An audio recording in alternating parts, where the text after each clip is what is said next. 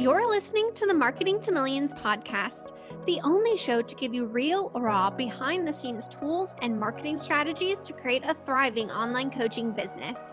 I'm your host, Liz Bohr, the girl who traded in her corporate climbing career to help ambitious thought leaders create a bigger impact using effective and intentional digital marketing strategies. Thanks for listening in. I'm so glad you're here. Now let's dive into today's show.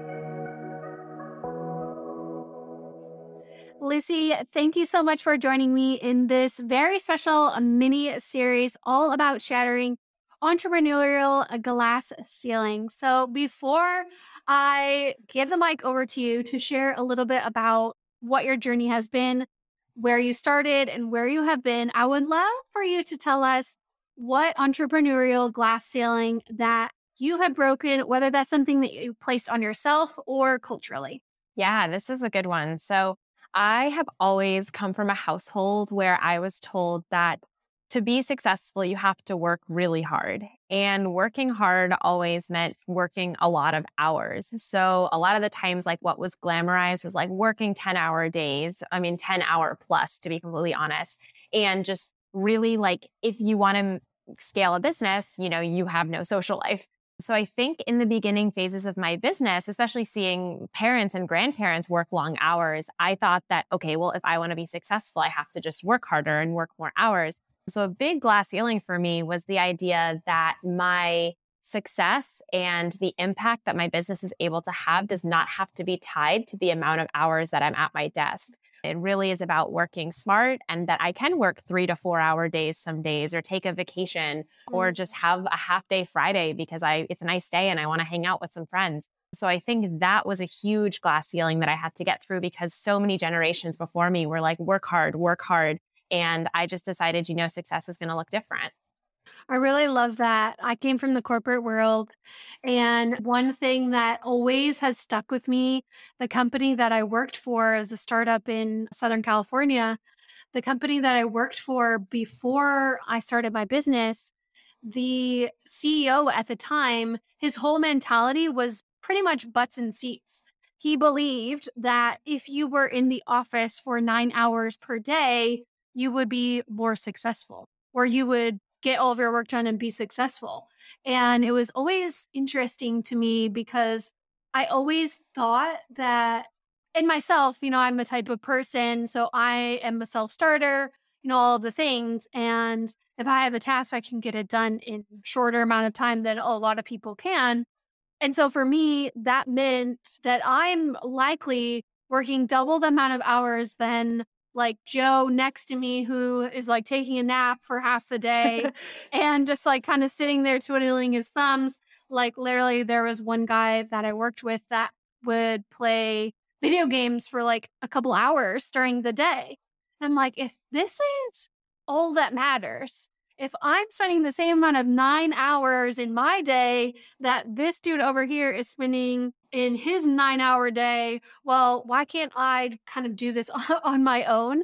And I probably will be able to work maybe 5 hours, 7-hour days, because I'm not spending 2 of it napping or, playing video games. Yeah, no, So and that's such like an underrated thing. Absolutely. It's just like the idea. It's the cliche, like work smart, not hard. But at the end of the day, like focused work where you just put your phone down and get things done, way better. And video games is like such an extreme example. I feel like I would be like internally seething if I was in that environment. Oh, yeah, it was interesting, and this getting a little off topic, but it was interesting because the game that I'm not a gamer, so I'm not sure what he was playing, but the game that he was playing was the one where you have someone like watch you play. So in the like literally the middle of the office, he would be like playing this. He had no boundaries, like no shame of like, hey, you're paying me to play a video game. But anyway, there would always be like a little person in the bottom of his screen that would be like watching him. And they could probably see us. I don't know. It's very strange to me, but I'm like, this person is watching you play. They're spending their day watching you play a game that you're both playing together. I'm not really sure, but it was a very strange concept. Anyway, I digress about the corporate world. But that, glamorizing a 10-hour workday to mean, hustle equals more money really resonates with me and my time kind of spent in corporate.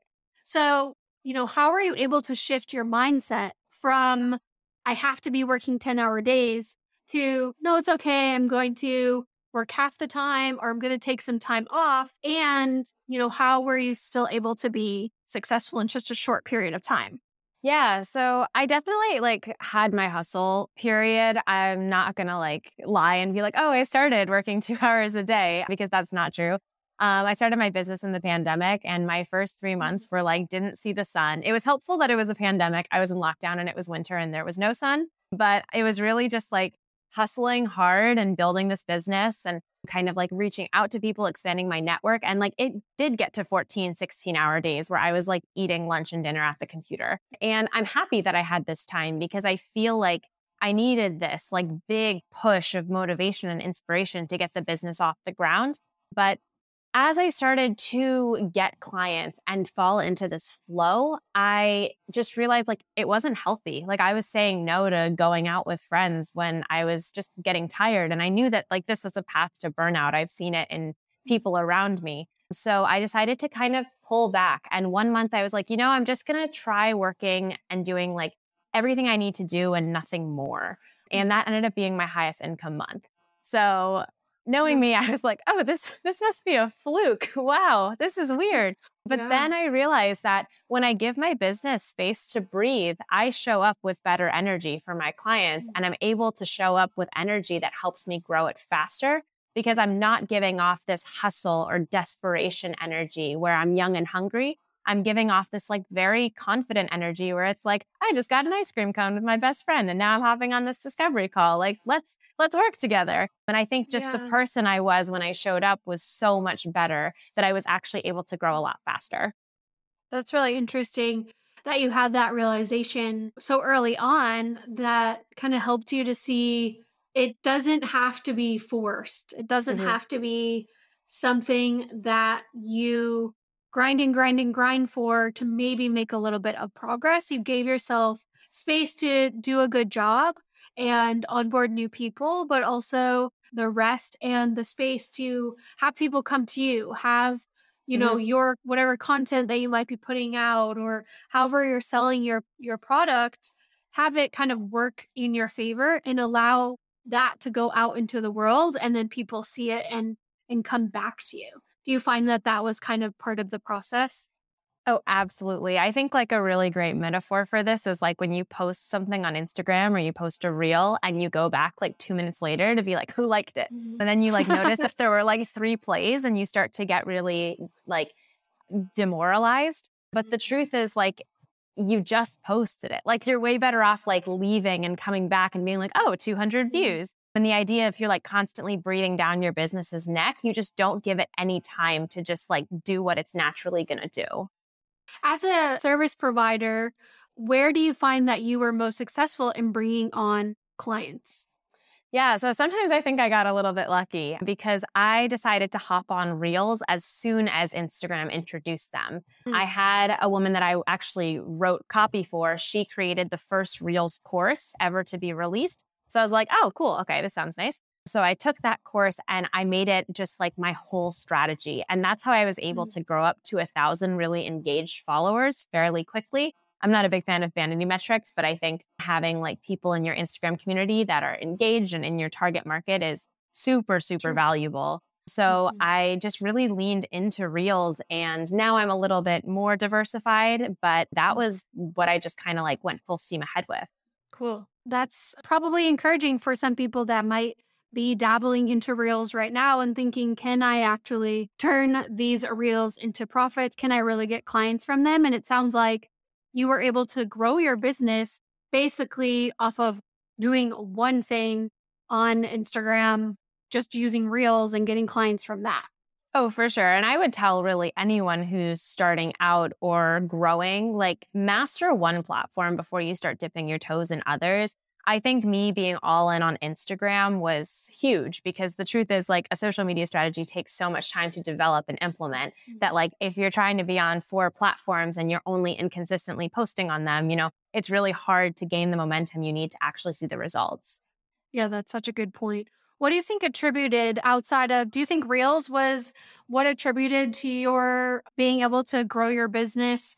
I think previously before we were chatting, you are kind of sitting around the multi six figure mark. Do you think Reels was attributed to most of your success, or what would you attribute it to? I would say it's two-pronged. So Reels definitely helped me get like the eyeballs on my stuff, but I think the stuff that really helped me grow was just the unapologetic, I guess, like the commitment I had to my brand voice. I knew I was going to be blunt. I was going to be a little bit spicy. I was going to show up and talk in a really casual way, and I was going to curse, and I was just going to be like, screw all that corporate jargon. I want to write copy that people actually want to read. And I made that a thread that went through all of my content, all of my interviews, everything just was so consistent that by the time people got to me and we hopped on a sales call, they were like, I've already read your stuff. I like the way you write and I like the way that you show up in this unapologetic way. And I want that for my brand. So I think that definitely was like the foundation that had to be built. But the Reels totally helped with getting like hundreds of thousands of views on my brand voice. Yeah. Two prong is probably, from what I'm hearing, the right approach that you took, obviously. Where did you find you felt most of your motivation from? Because I can imagine you're starting out, you're committed to your brand voice. Maybe it's different, a different approach than other people would have taken, or someone that's just starting out that might be looking at doing something similar. What have you found has been your biggest motivation to adversity, or someone saying, I don't really like the brand voice that you have. Can you write something different for me? Yeah. So this is a tough one. I mean, like, as a service provider, as much as I love to be sassy and have my own voice in the online space, I also, want to make clients happy and I don't want to turn them into little me's. Like when I'm crafting other brand voices, they're always like totally customized. And some people want that like educated, formal, a little bit more luxe feel. And to that, I do it. Like, I think there's really, as long as they're being true to who they are and they're not trying to emulate something that feels really forced and manufactured, I'm 100% in their corner and down to do that. So I think when it comes to kind of those adversities or people like saying like, oh, I don't like your brand tone, most of the time I just assume that they're not going to hire me. But if they do like the way that I write in like this concise, punchy way, but they don't want like that side of sass and bluntness, of course, we're going to take it out and we're going to make something that's really authentic to who they are. Yeah, that's a good point. And probably a good reminder for service providers in general is that just because something is your brand doesn't necessarily mean it has to be exactly how someone else that's hiring you to do that same service, how you show up for their brand, right? Because you're going to customize it. Although that initial brand voice, or maybe your color palette, or how you're showing up online attracted them to you. So something about it they liked, but their brand is different. Everyone's brand is unique. And as a service provider, you, Lucy, are adapting your strategy and how you're writing that copy to mirror and match the person that is working with you. Absolutely. Yeah. I think it's like, I take it as a compliment when people are like, wait, you wrote that? I'm like, I did. I know it sounds nothing like how I write my nurture emails, but I channeled some kind of person that wasn't me and I wrote it. What has been the biggest audience or niche that has challenged you to write outside of your comfort zone? I'm always curious to hear from copywriters what has been the most unique voice that they've had to adapt to write for. Yeah, so this is definitely going to have to be tech companies. So I'm so girly in my marketing and I'm unapologetic about it. My branding's pink. My IG bio is personality packed words for powerful women. But every now and then a tech company reaches out to me and they're like, we love how like concise and punchy the copy is. Do you work with tech companies? And the answer is yes. Like I love like bringing this like fun energy to companies that would be like a little outside of what I usually do. And I think it's definitely the most challenging because of just the material. Sometimes things get kind of technical, but taking technical knowledge and making it fun for a consumer to read is a steep challenge, but one that I'm always up for. So cool. Yeah, tech would be very different than So different. writing for a female founder online business. Definitely more B2B. So that would be a unique and interesting challenge for sure. Absolutely. But it's fun. I mean, especially I like to see like technical industries kind of embracing this new like normal casual way of talking to people. And I think we need it more because the truth is like the technical jargon goes over a lot of people's heads, and a lot of tech companies, especially if they are serving small businesses, solopreneurs, or the consumer directly, could benefit from really digestible copy that's fun to read. So true. I think a lot of us are kind of just sick of the bro style Yeah. marketing and the boring like tech. There's a few, I don't have cable, but there's a few really badly, horribly shot commercials that I'll see sometimes on if I'm watching like live sport or something live, and I just like cringe every time. I'm like, you could really benefit from hiring someone that has some personality or just asking someone else to look at this because it is horrible. And I see it like they buy every spot within the commercial break. And it's like, I'm seeing this every single time. Please change. Yeah, could I definitely see. I benefit totally from see that. You're like, who proofread this before it went out? yes, who proofread it? Who is shooting your camera angle? Like, why is this okay? It's really not. I used to sell ad space for Hulu, so I'm like tuned in when I am watching commercials. I'm one of those people that's like really watching them because it's so interesting to me to like see Yeah, what you must like people love are the putting Super out Bowl. there now. Yeah. The Super Bowl does, it's not as good as it used to be, I think. I think a lot of the big guys, auto is still really prominent, but there's a lot of brands that have kind of pulled out from the Super Bowl of buying space there because it's so expensive.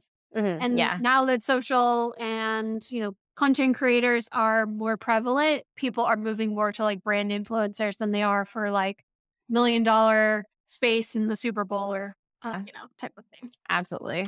Okay, so as you look at your next 6 months, maybe your next year, how are you planning to continue to stay at or continue to climb, if that's your choice, the success that you've had so far? Because I think one of the hardest things to do as entrepreneurs, and a lot of this is probably, just mindset work that a lot of us can do, but I find that and you kind of alluded to it before when you were saying this might be a fluke type of thing, but a lot of us, or for most of us, we can hit the level ones, but Mhm. how do we consistently hit that level of success again and again, year over year, or continue to climb year over year without sabotaging our own success? So I'd love to hear from you.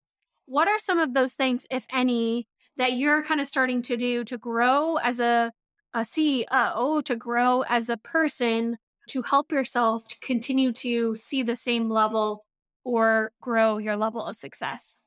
Yeah. I mean, like, I just want to be totally transparent and say I definitely have a pretty scary business model for a service provider. A lot of service providers that I talk to in my network, they have like primarily income that comes from retainer clients. They have a little bit more consistent of a project schedule. And my main thing is I do VIP days. So people will book me for VIP days. And obviously, some months I'm like constantly in VIP days, and other months it's like, okay, does anyone want to hire me? So I think just my version of success has never been this like linear, like, let's grow this specific way and move this way. It's like a crazy tsunami wave.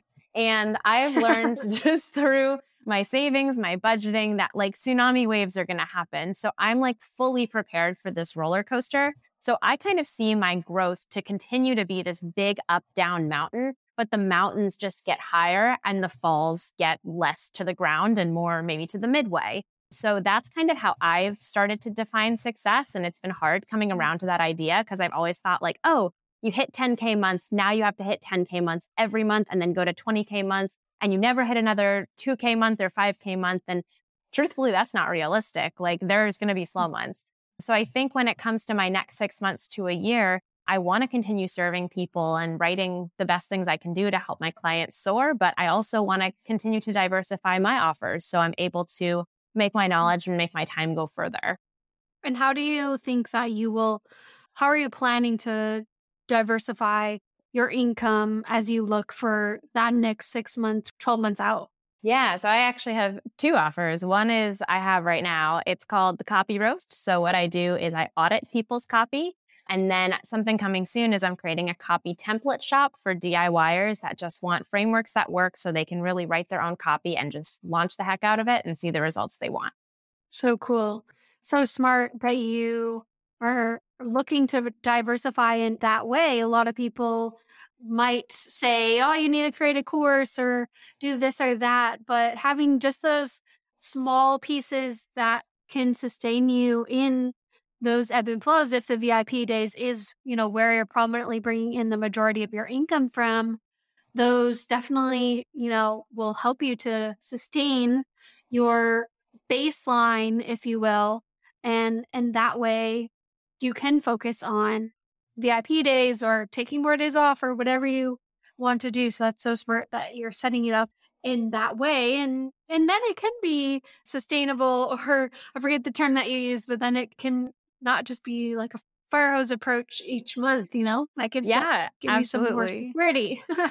For sure. And I tried the whole course thing. I really thought I could Yeah. like coach. And then I learned I don't like coaching. And it's funny Yeah. because I work with like probably 40% of my clients are coaches. But I was like, yeah, I'm going to leave that to you guys because you're fabulous. But like I would get on coaching calls and be like, I just want to write.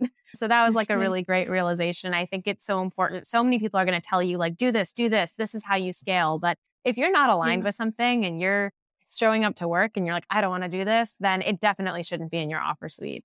That is such an important lesson that I don't think we should grace over because one, it didn't feel aligned for you. And two, you tried it and you realized, like, hey, I don't love doing this. Part of the benefit of having your own business is that you get to decide what you are working on. You don't have someone hovering over your shoulder saying, do this project. You have to work with this client. This is going to be your job for the next 6 months. And if you hate it, I don't care, but you have to do it anyway because I'm paying you. And you decided for yourself that wasn't your path. You weren't going to grind it out and hopefully maybe eventually become like this all loving coach. And you realize that like you really wanted to do this along the way. You realized early on that, you wanted to continue to be a service provider.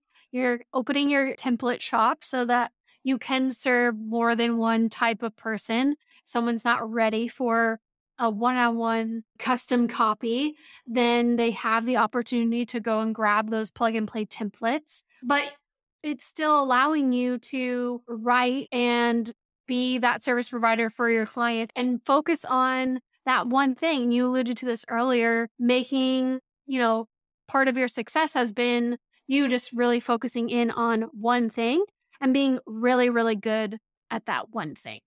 For sure. I think like I totally dabbled when I knew I wanted to be in the online space. I knew I wanted to travel. I didn't want to be in a corporate job or like in a place where I had to be in one place. So I thought like, oh, maybe I can be a social media manager. And then I'm like, yeah, I don't like this. And then I was like, I could do graphic design. And I was like, nope, I draw like a 4-year-old. So it's like, there was a lot of like things that I was like, maybe I could do. I was like, maybe I'd be a good virtual assistant. I'm kind of good at a lot of things. But at the end of the day, like writing is what I love. Like I've been writing my whole life. I was a food writer for 5 years. So I was like, yes, like moving into writing has to be where I am. And then I just cut all the other stuff because the truth is, people need to know you for something because they can't refer to a unicorn because their clients are going to be like, oh, what do they do? And you can't just say everything. So I think really just like picking something and honing in on it and just going all in is number one for being successful, especially as a service provider.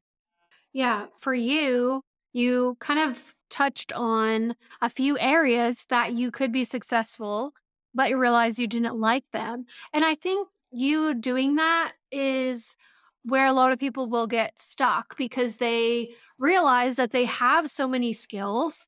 And I think that's just what makes a great entrepreneur is being Mhm. open, having an open mind and heart to the opportunity. You have all of these great ideas, but you start to really think about them or maybe write them down and then realize what it would take to be successful in that arena.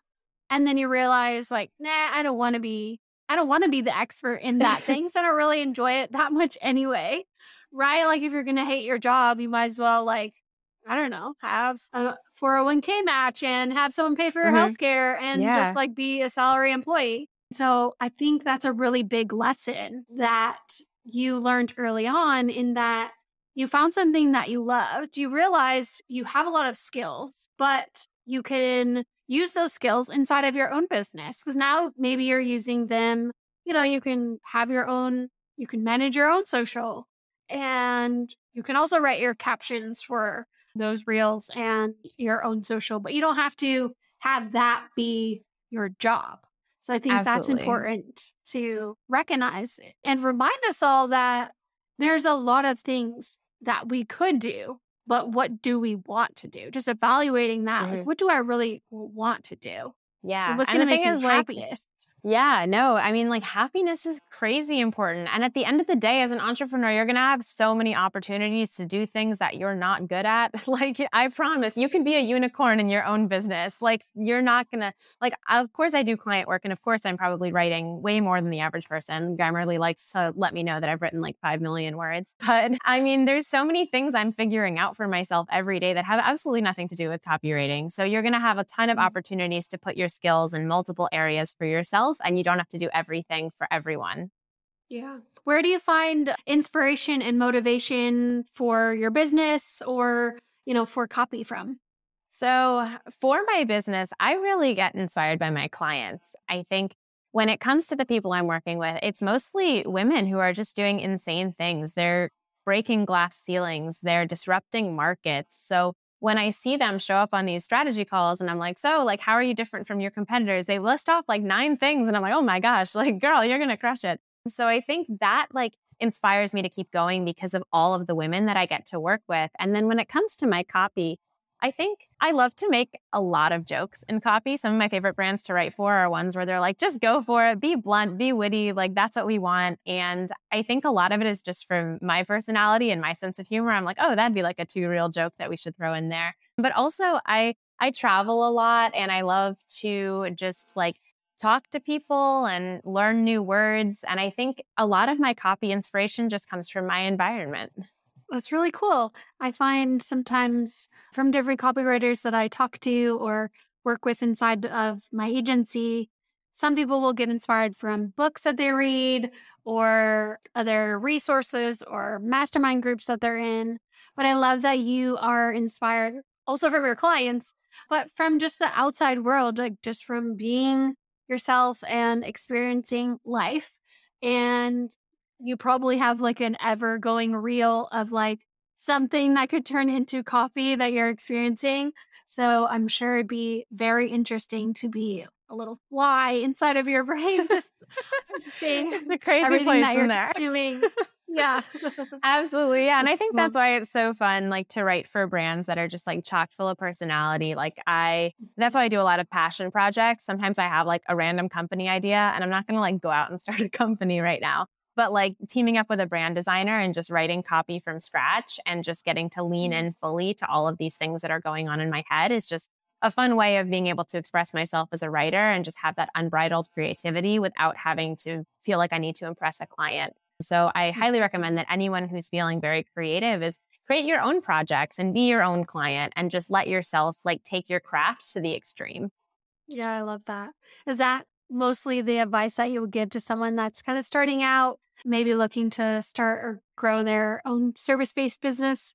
For sure. I think if you're looking to like use that to like grow your service-based business, I would say less balls to the wall with your ideas and more do Mhm. passion projects that will attract the people you're looking to sign. I would take a more strategic approach, but like once you get to a point where you're signing clients, you're feeling good, but maybe you're in like a creative rut, then I would definitely recommend just like pick something weird and create. Like if you're a social media manager, create a fake account for an item that like you'd want.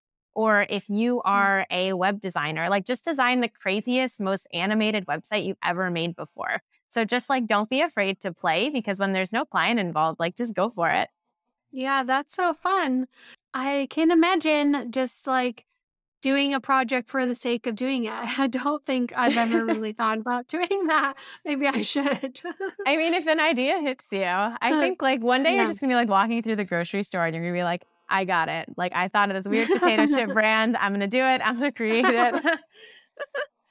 Yeah. Then I'm going to send it to you and everyone will get free potato chips.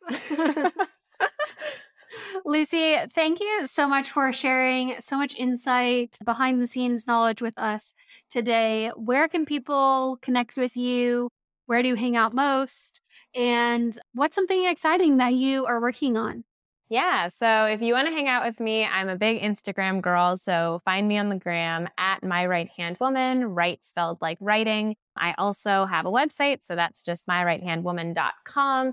And if you are thinking like, I don't really know what my brand voice is, you can actually just go to findmybrandvoice.com. And I have a quiz there that'll tell you what your brand voice is. It's like a BuzzFeed quiz. It's so easy to take. And something I'm working on, I am currently knee deep in writing up templates. So you can expect a web copy, a sales copy, and a year's worth of nurture emails, 3 templates to be coming out. I think when this episode drops, it'll be maybe out, maybe launching. So if you're listening to this, I would encourage you to go to my website, see what's out, or if it's not out, put your name on that wait list so you get an exclusive discount when it launches. But I would love to work with you or just hang out with you or chat with you in the comments. Really, if I can just have you in my world, that would be so much fun. Amazing. Thank you so much, Lucy. It has been an amazing journey hearing about your journey as an entrepreneur so far, and I wish you nothing but the best in the future. I know amazing, great things are coming for you. Thank you. I really appreciate it, Liz. It was so fun. Hey there. What did you think of that episode? If you enjoyed it, here are a few free ways to help support the show. First, you can hit the follow button so you never miss a new episode or any bonus episodes that I create for timely advice. Secondly, if you screenshot the episode you're listening to and tag me on Instagram at lizbohr_com, you'll be entered to win a special prize. And the prizes are really good. And lastly, reviews are one of the best ways to provide social proof to others that this show is worth a listen. Plus, it gives me an idea of the content that is most helpful to you. Feel free to include your podcast or Instagram name. I'll give you a shout out during a future episode for more exposure to you and your brand. A huge thank you in advance.